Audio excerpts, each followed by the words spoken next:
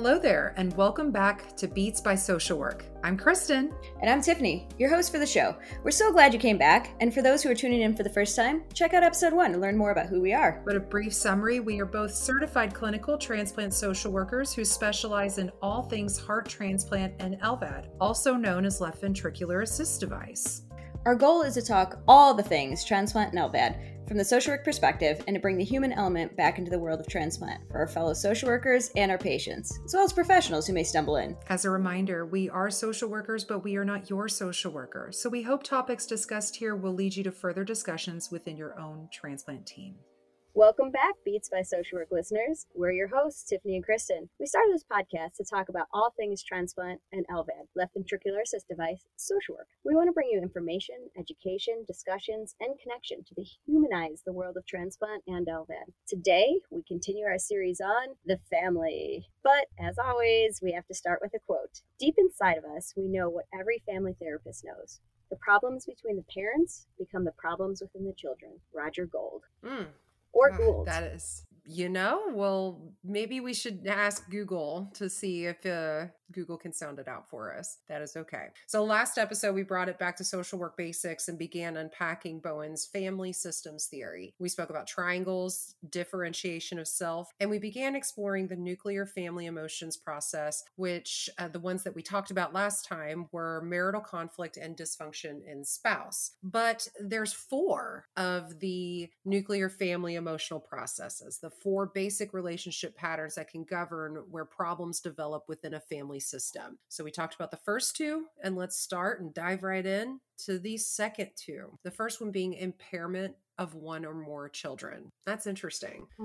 So when this happens, the spouse focuses their anxieties on one or more of the children and worries excessively, usually having an idealized or a negative view. And that lens that they're looking at the child through is how it impacts the behavior within the family. But more specifically, the more the parent focuses or parents focus on the child, the more the child then focuses on them. So it's a two-way street. He or she is more reactive than his or her siblings to the parents' attitudes, needs, and expectations. It's very interesting. And you think about it, bringing it a step further to transplant or LVAD, what happens when the parent is the one that's sick and they also have a child with an impairment? And I mean, I look at it in 2 ways too, because what about those patients that are children of parents that were sick, right? Your familial diseases and congenital. What does that look like? And how did that impact their upbringing to then going through this process themselves? And or if we are talking about, say, congenital, talk about, familial as a whole, it can be in any of the organs. When they get that diagnosis or they go through that transplant and then they start to worry about, what does this mean for my child eventually?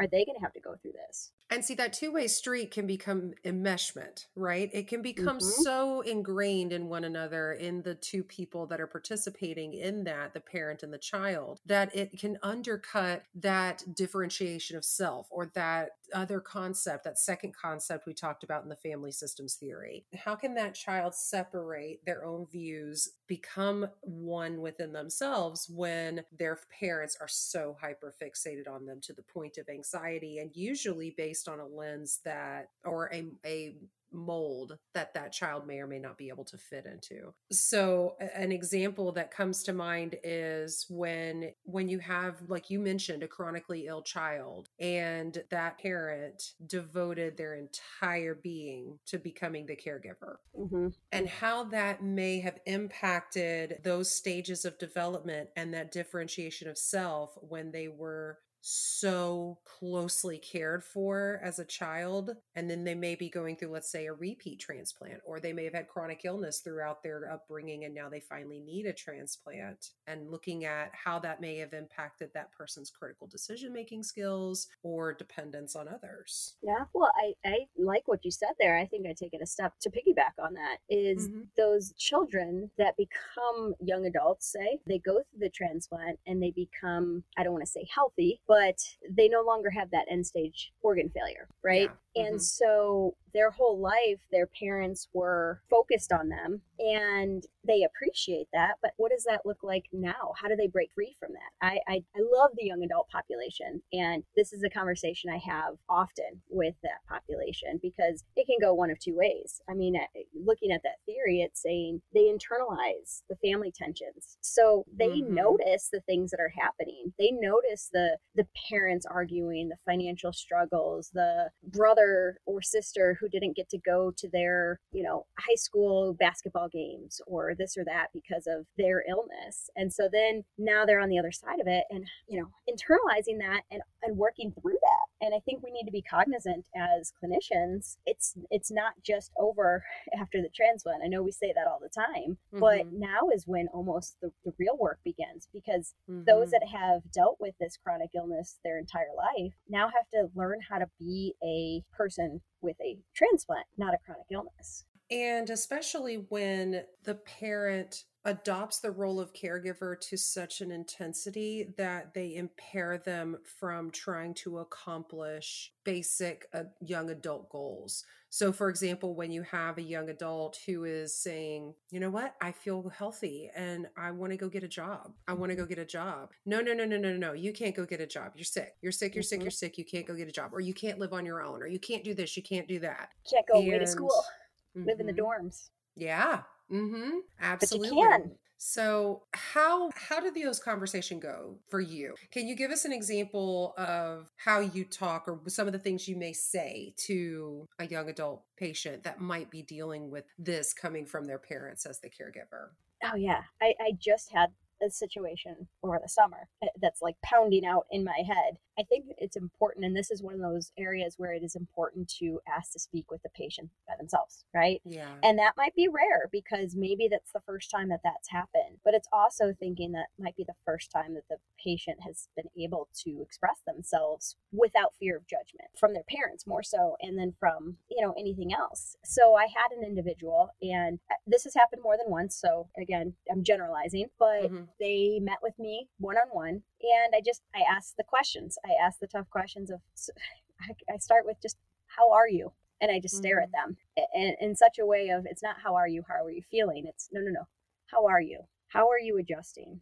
What comes next? And then that's when it's, I don't know, or I've been wanting this, and it kind of starts to come out, but talking with them about, okay, your identity. And I think I've mentioned this in episodes before, but your identity can be multiple things at once. And for a chronically ill individual, their identity was being the chronically ill individual in their school, in their town, in their family, in their social settings. I mean, kind of depending on the situation. And so what do you like to do? What have you thought about? What brings you joy? Because sometimes they can't even get out of their own, well, I'm sick.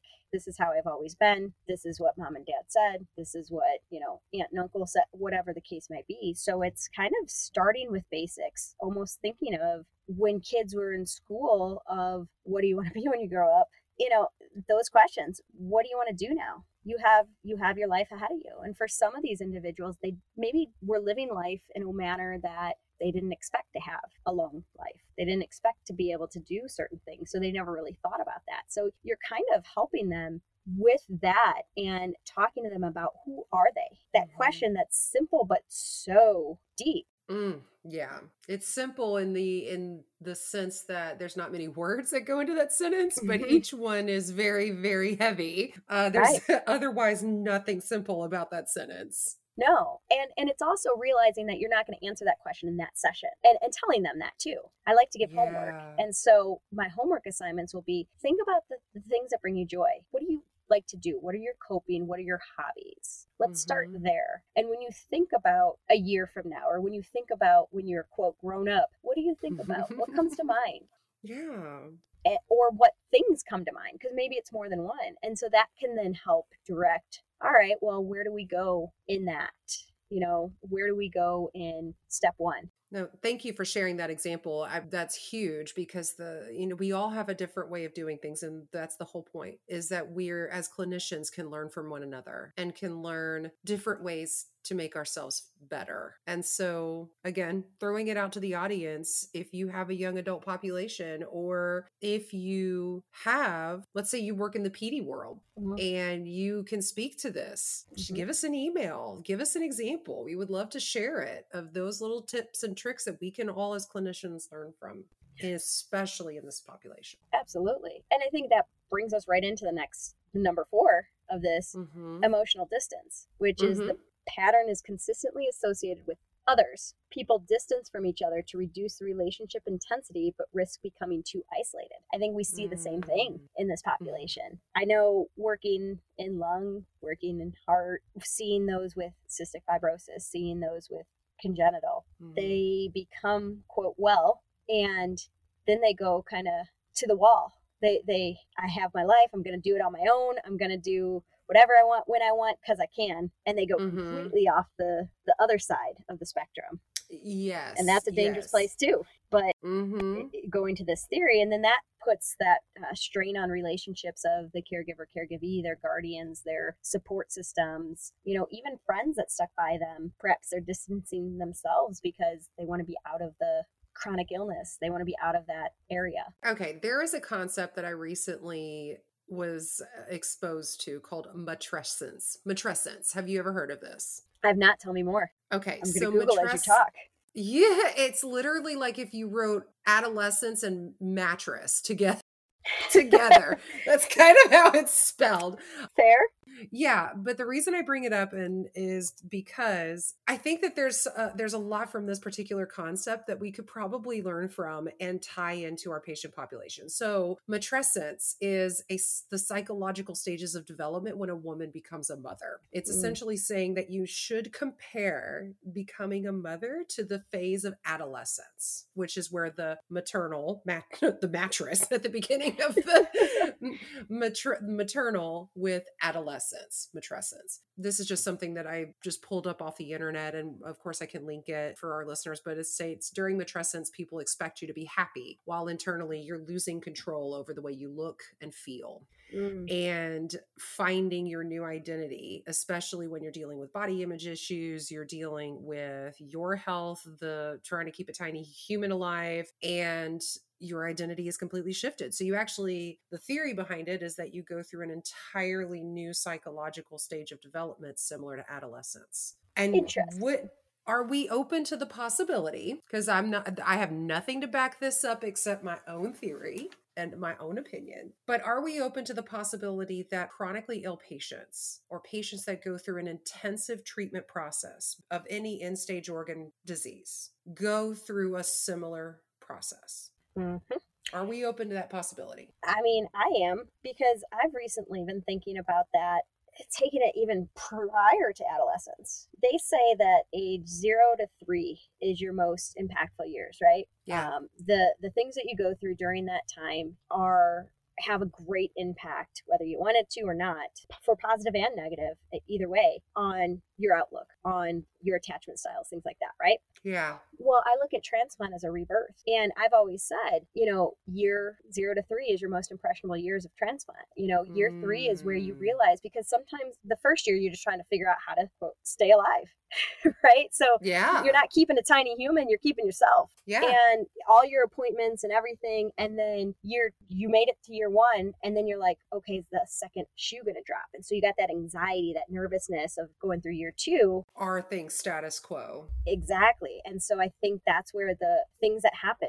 And again, I have nothing to back this up either. This is just my own thoughts that I've been thinking lately, especially after reading a book that talked about this.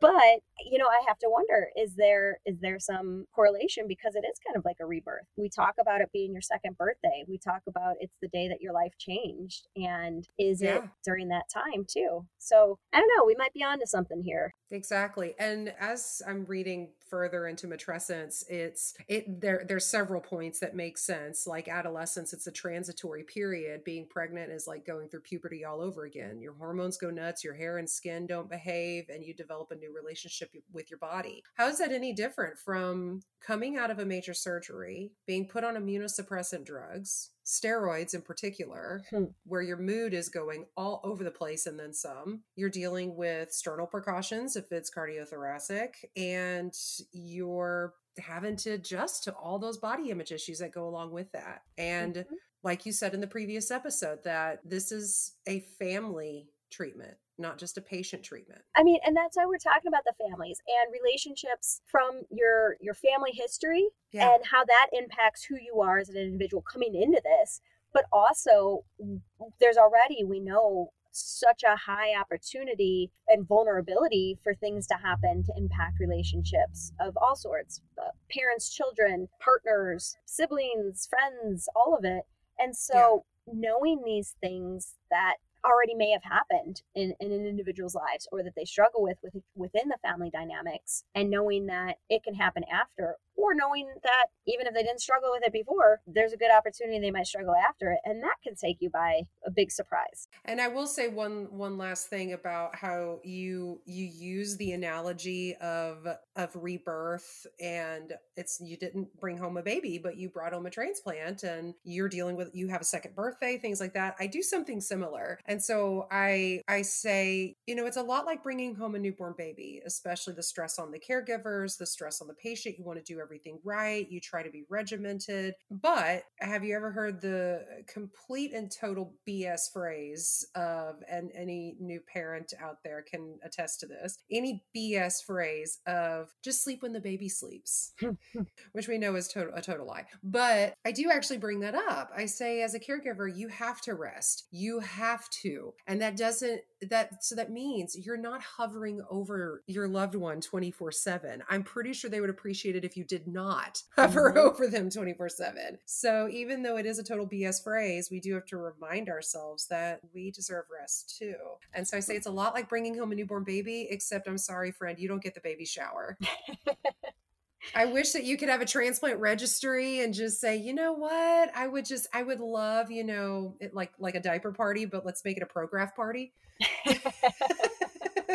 Well, I do actually use that analogy too, except for I say, instead of a diaper bag, you have a transplant bag. See? Okay. When you're coming. And, it's like having a newborn, except for this one can actually talk, which I don't know is a good thing or a bad thing, because the emotions are still all over the place sometimes. So essentially what Bowen is saying, to get back to this particular concept, is with the nuclear family emotional process, essentially the conclusion of the four stressors, the four quintessential stressors, is that the more anxiety one person in the nuclear family takes on, the less the other people have to absorb. But that typically means that there is an imbalance in who takes on that amount of anxiety and stress and how they function, and also what that means for each other's expectations of one another. So it's not necessarily come from a malicious place, but sometimes these things within a system, within a family group, can become muscle memory, where one person is, well, it's my job. I've always been the worrier of my siblings. I've always been the more organized of my siblings. Or I've always been the one to bail out my mom and help pay for the light bill, or just any of these. These are just a multitude of examples where there's always been someone to take on the brunt of the responsibilities. Well, Kristen, that's a great segue, because the fourth concept of is a family projection process. And that describes the primary way parents transmit their emotional problems to a child.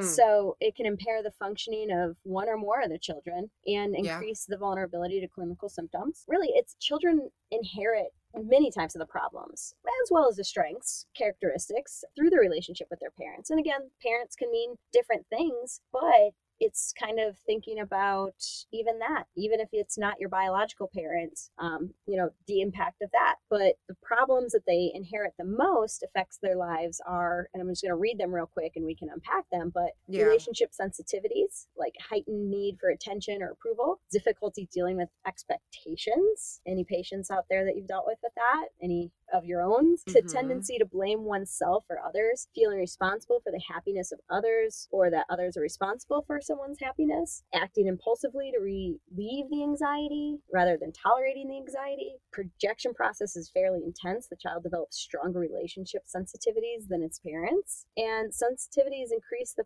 person's vulnerability to symptoms by fostering behaviors that escalate chronic anxiety in a relationship system.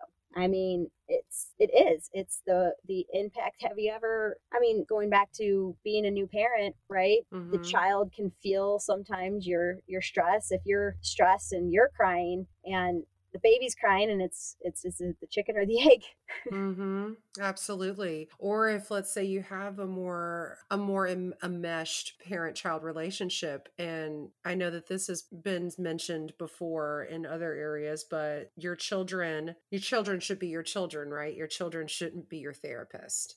But how many times do we have a parent potentially that dealt with several of these where they had their own relationship sensitivities, they had difficulty dealing with expectations, or essentially what these all boil down to is low frustration tolerance or the window of tolerance. And that would be an excellent concept for us to unpack in another episode, how the window of tolerance can be utilized in transplant and LVAD. But it's that bandwidth for stressors. And how do Yes. you widen that bandwidth? And this can be a generational problem where parent learned it from grandparent who learned it from grandparent. And you go into a generational pattern of behavior. But that does usually mean that with the patient or the caregiver, your patient may be the child that bailed everyone out in the family and learned that because they had to be the adult in the room. But now they're chronically ill and the family is really struggling to assume that role of the responsible person in their family, because the person who was managing everything responsibly, the logistics, making sure the bills were paid, making sure that they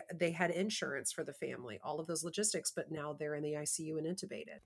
And because they managed everything, the family just deferred to them and that was the end of it. So navigating that, but also navigating that potentially with members of the family that have an extremely low bandwidth for stress and a very low frustration tolerance. Yeah, you're 100% right. And, we talk about how this process of transplant and LVAD is already stressful. In fact, to the point where CMS requires us to mention the psychosocial risk factors of increased depression, increased anxiety, caregiver dependence, post-traumatic stress disorder, stress, guilt, feelings of burden, right? And so that's something that if you don't already have, we're going to give to you. And if you do already have, it's going to be heightened. And so it's so important to know what are, the mental health aspect of the patient, the potential mental health of the family, because that can come out. And just even more so when we ask the question about how was your childhood?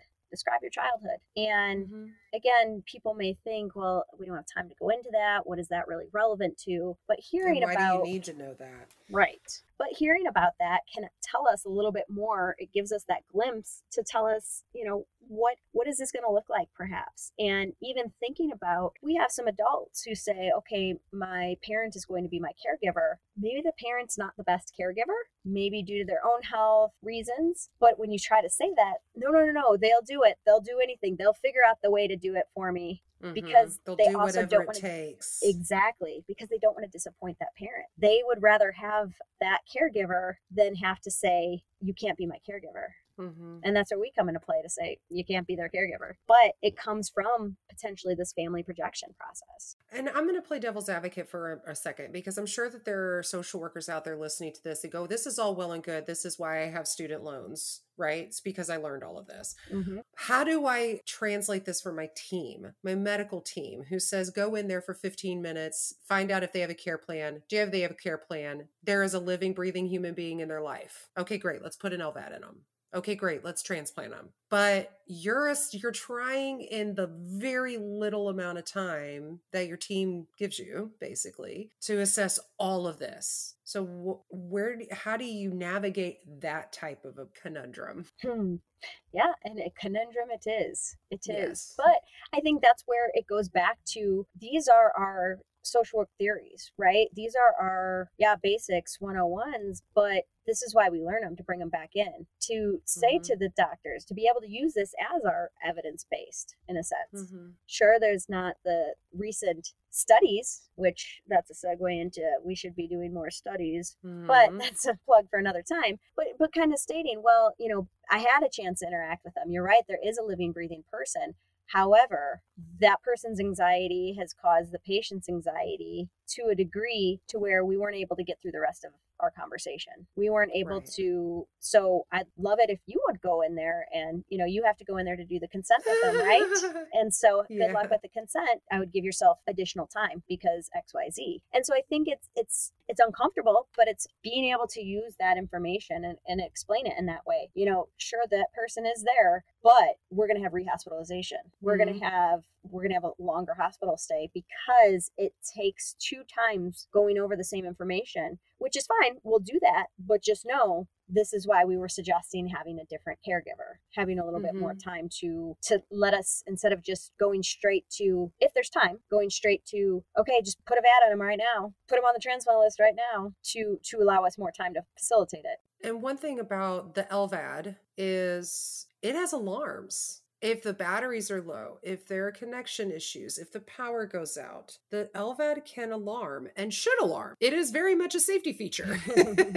You want that sucker to alarm instead of you just finding out you're out of power and you're on a life-sustaining device with no power. That sets up for a very, very poor outcome. But that when we're assessing these, particularly with LVAD, how do we see them coping with an alarm sounding at 2 a.m? If going into this, we have a lower bandwidth for stress, a lower frustration tolerance, and an enmeshment within the family that impacts the burden of anxiety that they take on, their coping mechanisms, and this one in particular, acting impulsively to relieve the anxiety of the moment rather than tolerating the anxiety and acting thoughtfully. How does that look like with an LVAD when you have alarms sounding at 2 a.m? And challenging those questions or challenging with those questions. And this is going to be my soapbox a little bit here, but these are the reasons why we need to have the time and staffing and institutional support to do these thorough assessments, because it improves outcomes. It mitigates risk. It's not to necessarily say, I'm sorry, you can't handle stress, you're not an LVAD candidate. Right. I'm sorry, you pay your mom's electricity bill, I'm sorry, you're not a transplant candidate. That's not what we're saying here. We're saying that we have the time to have the conversations before we go into surgery so that we can say, this is what we're looking at. It will not get better. It's going to get harder. So let's put the tools in your tool belt necessary. Let's make you successful or get you to a place where you have the best potential for success. Yeah. And I think one of the important things to note there is when you're doing that, you also have to share what your recommendations are. Yes. So I think when you're saying that, I want to work with them more by having them come in for visits, or I want to see them go to support group. You have to have an intervention plan versus just saying, they're not there yet, I'd like more time, or, this is the situation at hand. I think that's one of the things where we can stand up for ourselves and just, again, bring the work that we do to another level by saying, this is the risk that's been identified, and here is my recommendation, intervention plan. Yes.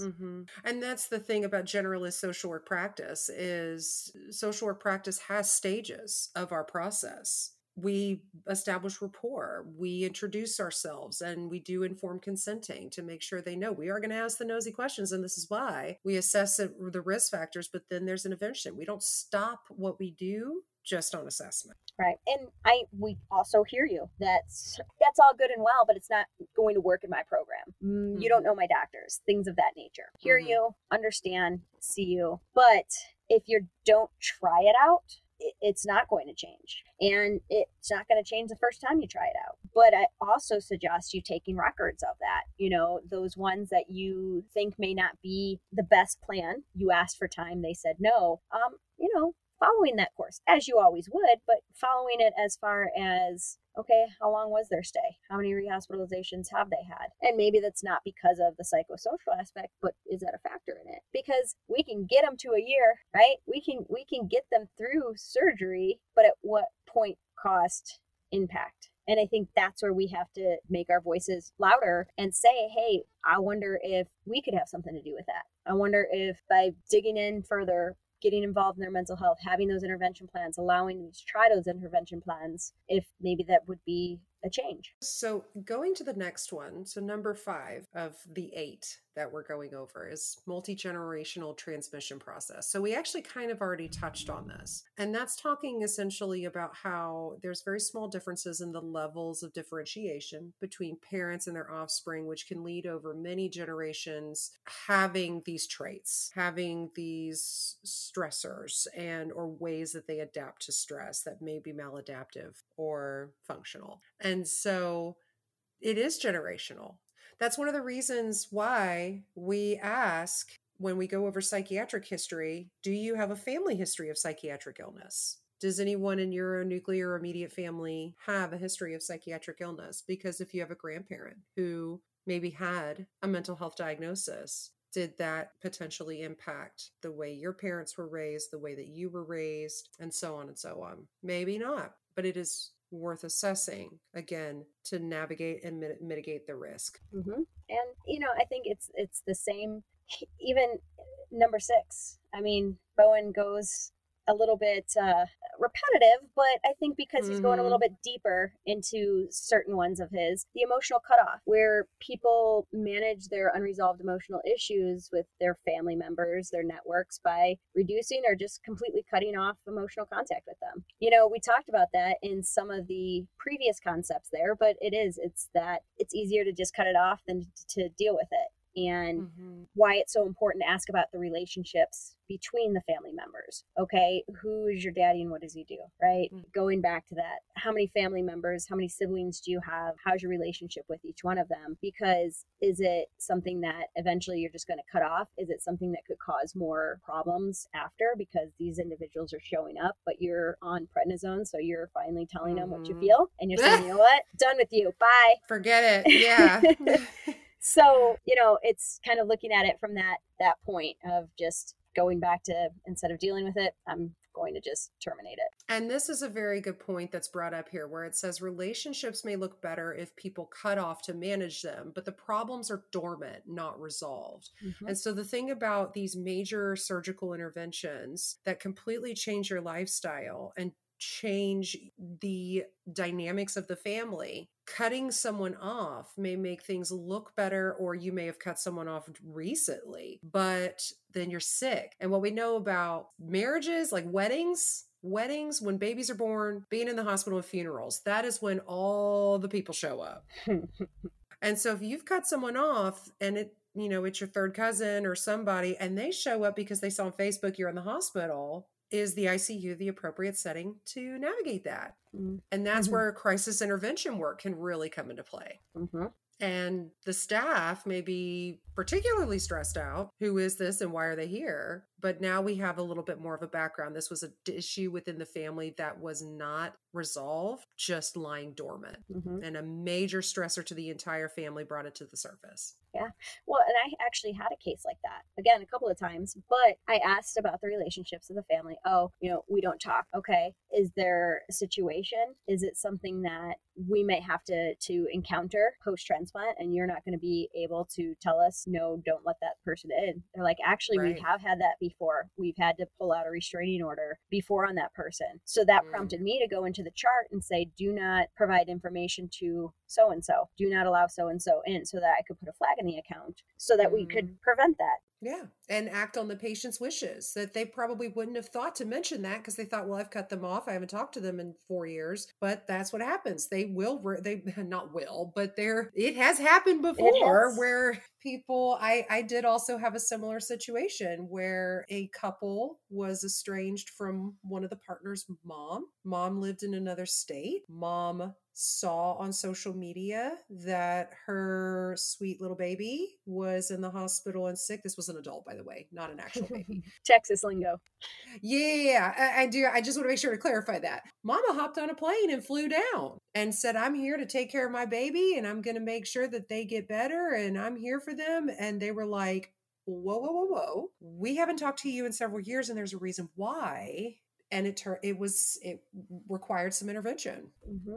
This is why we ask about family dynamics. This is why we ask the additional questions. We're trying to help ourselves and help the staff. And again, make sure that this vulnerable patient is able to focus on their health instead of the stress of it all. And is empowered to make decisions from a holistic standpoint, not just making decisions solely on the medical impact, but their psychological well-being, their psychosocial well-being, relational, all of that. There's a reason we're at the table. With that being said, number 7 of 8, and thank you for those who have bared with us, who stuck around, let's put it that way. Sibling position. Okay, can I say, I don't really give this one a whole lot of,